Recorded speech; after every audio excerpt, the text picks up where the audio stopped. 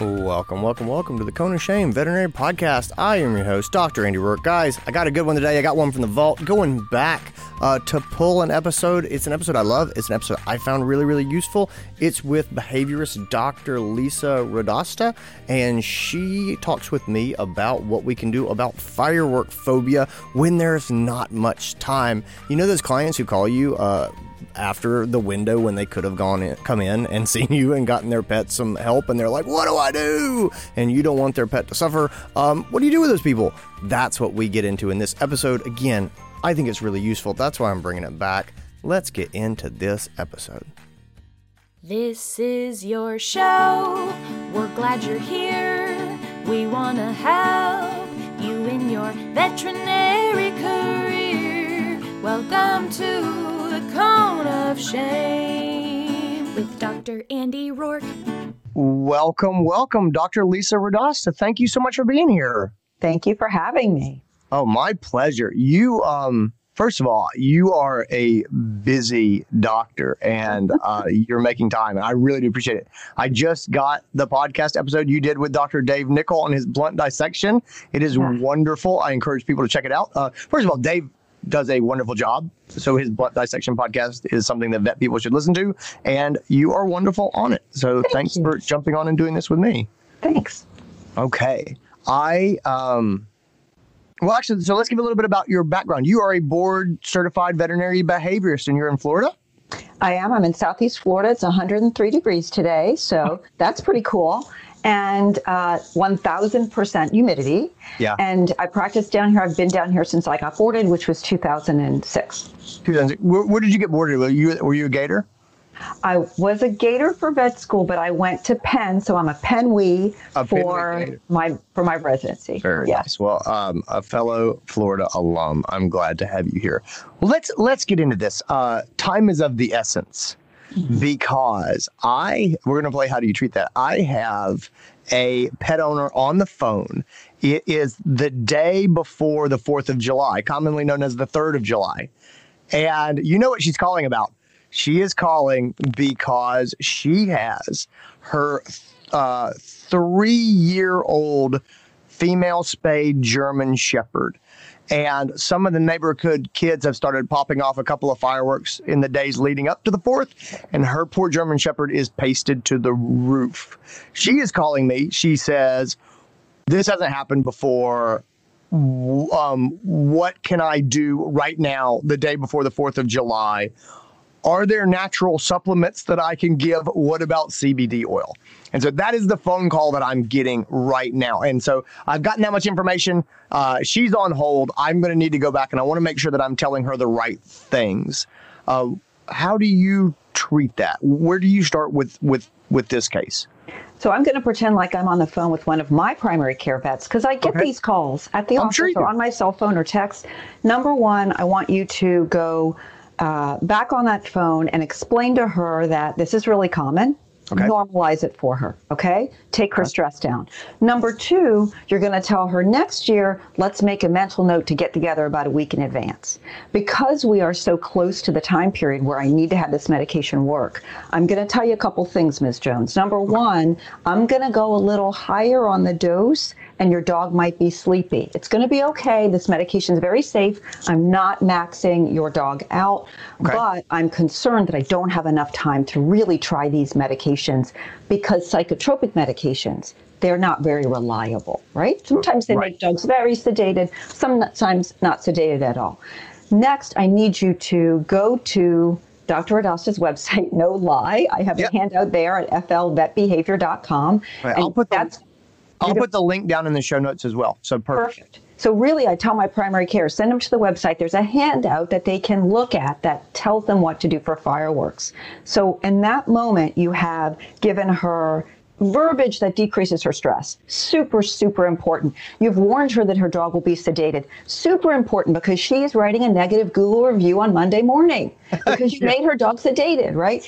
And you've explained to her that these are unreliable meds. Her dog might not be sedated at all. You've prepped her for next year. You've sent her to a website that can give her the information she needs to tackle this. Yeah. Okay. You kind of blew my mind there for a second.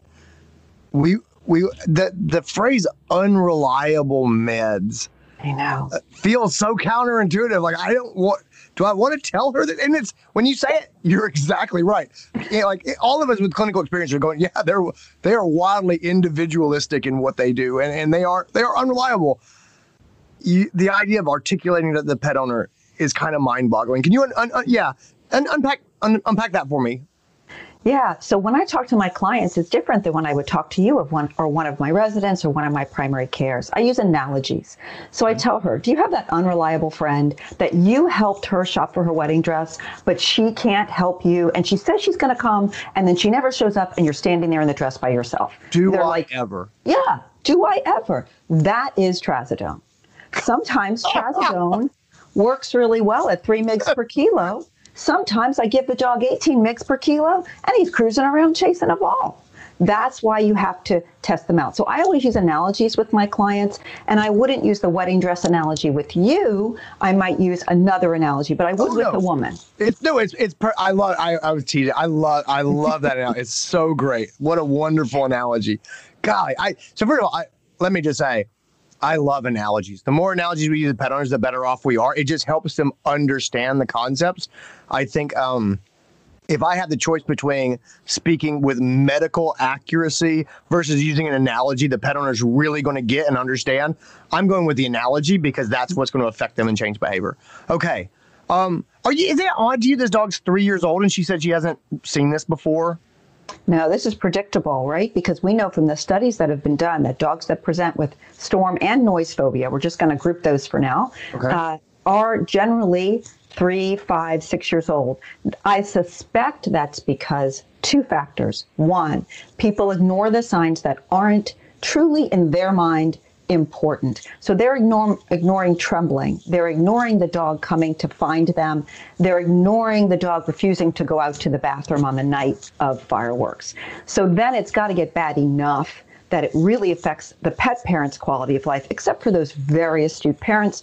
Number 2, it takes a while, sometimes, for a phobia to develop. And fireworks happens twice a year, for most of us, on New Year's Eve and 4th of July. So it takes a couple of years for that full-blown phobia to develop.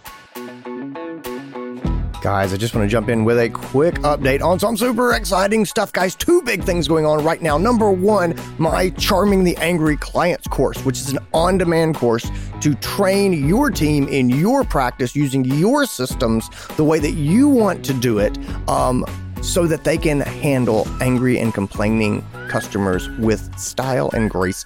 It is still on sale, but that is ending soon. It is $100 off as I launch this course. The 4th of July, that sale is going away. 2 bad things about the 4th of July: fireworks, and my course is not going to be on sale anymore. So if you have not gotten it yet, now is the time. You are quickly running out of daylight.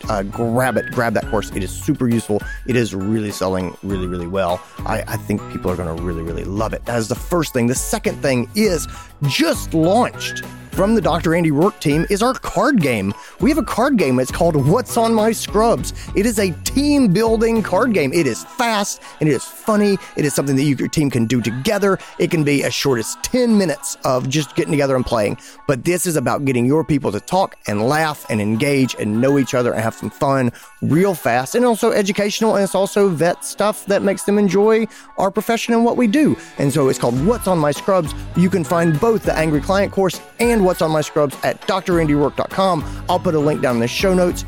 I think you're going to love them. Let's get back to this episode. Talk to me about spaying and neutering. So this is a female spayed German Shepherd. Does that play a part in the presentation in this, do you think? It does, sort of, maybe, probably. I really think so. Okay. Here's the thing. If you had 5 veterinary behaviorists on here, we'd all be duking it out about this issue. Here's the thing. There's enough evidence, there's enough good evidence that spaying and neutering can make the progression of an anxiety or fear disorder move more quickly to that of moderate or severe. Okay. So we want to be thinking about, is this dog affected? If this shepherd that you just described came to me intact, I'd be talking to the owner about that issue. And this is also a handout on my website. Okay. It's referenced so that people can start to be thinking about, should I be spaying and neutering? When should I do that? What's the evidence for or against? Gotcha. Okay. That all of that makes sense. She is asking me about nutritional supplements, and she specifically mentioned CBD. Apparently, it takes the edge off for her, is what, at least anecdotally, that's what she's reporting. Where do you go with that? Are you leaning towards that in the first time through? Are you open to the idea at all, or are you shooting this down? Where's your head on the 3rd of July? For this phone call, I'm shooting it down. For the long term, it's a conversation we can have in the exam room, right? Okay. But for this phone call, I don't have a reliable supplement, CBD, fairy dust in a bottle, whatever. I don't have reliable supplement that will do what I need it to do tomorrow, 4th of July. If we want to have that conversation in the exam room, I'm always open to talking to people about anything. Okay. All right. That makes a ton of sense. In this short time frame, we don't have time to play with that. Are there again? Well, I guess we'll just stick to the firework. So the nice thing about firework phobia is we generally tend to know when we're going to encounter them. Maybe unlike thunderstorm phobia, where I'm at work, I have no idea this is gonna be what's happening. But I generally know the 4th of July is coming, and there are things I can do to prepare. So.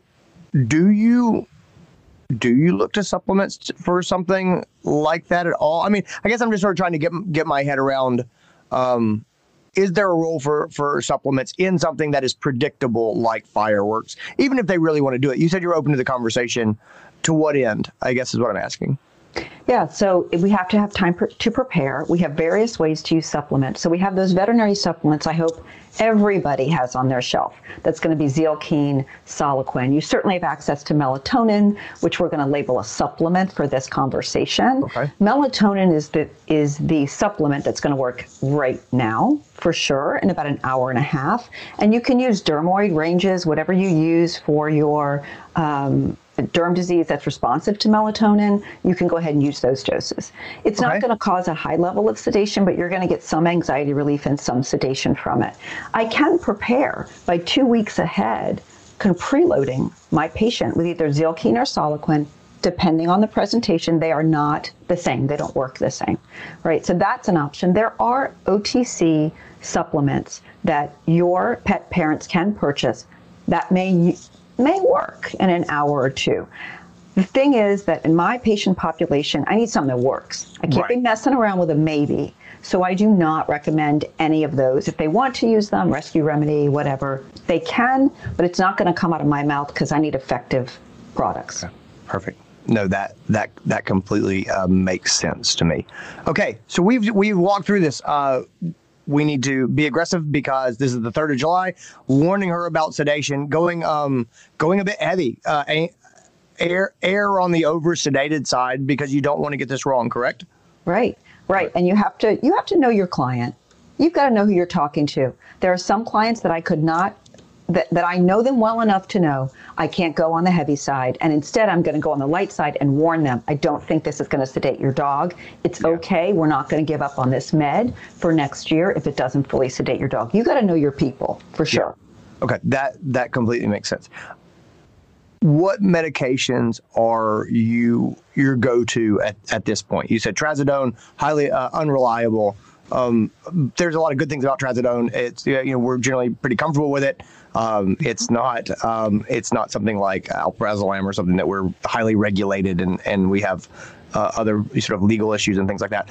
What else do you reach for? I guess what are your favorites? So I am one of those. If anybody's listening, has heard me lecture, they know I don't have any favorites. Okay.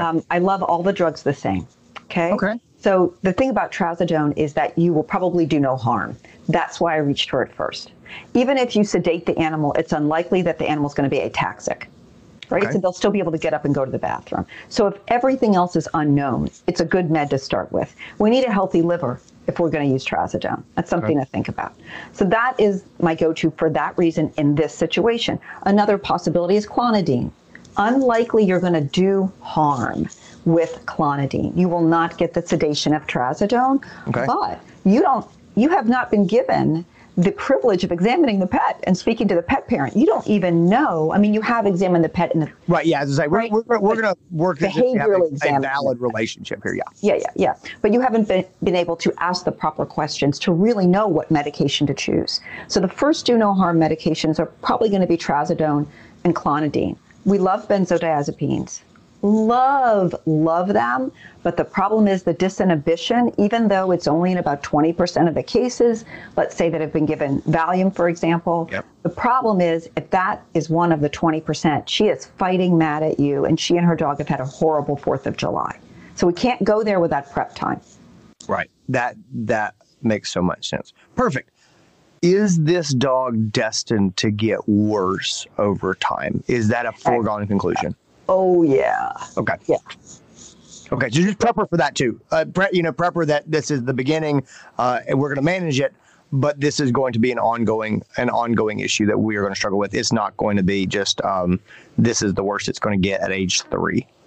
Right, and I'm going to tweak, if I can, just a hair of what you said. Okay. An ongoing disorder that we will manage, not that we will struggle with, because as a doctor, I'm not going to struggle with it.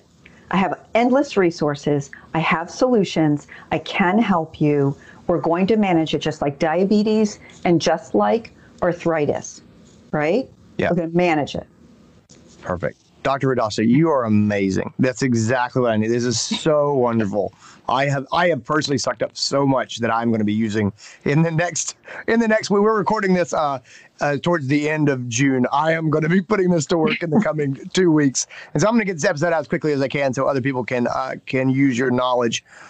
You mentioned your website. I'm going to put links to some of your resources in the comments on the podcast. And so people are welcome to get that. Where can people find you? Where's so if they have interaction or if they have questions or they want to read more from you or they want more information, like to see your handouts, where can people go to learn more about you and learn more about your service? They can go to our business website, which is flvetbehavior.com, FLVET behavior.com. And that's the way to get me. There's a contact us form. They can see everything we have there. Excellent. And you have been doing a lot of work with Fear Free. They can find your modules there as well? Oh, yeah. They can find everything on the Fear Free website, fearfreepets.com. Awesome. Thank you. Thank you again for being here. Thanks. And that is our episode. Guys, I hope you enjoyed it. I hope you got something out of it. As I said, went back to the vault just because I think it's a great, great episode. Guys, I hope you have a wonderful 4th of July. I hope that things are going well and that you're enjoying your summer. And I hope to talk to you again next week. Take care. Be well. Bye.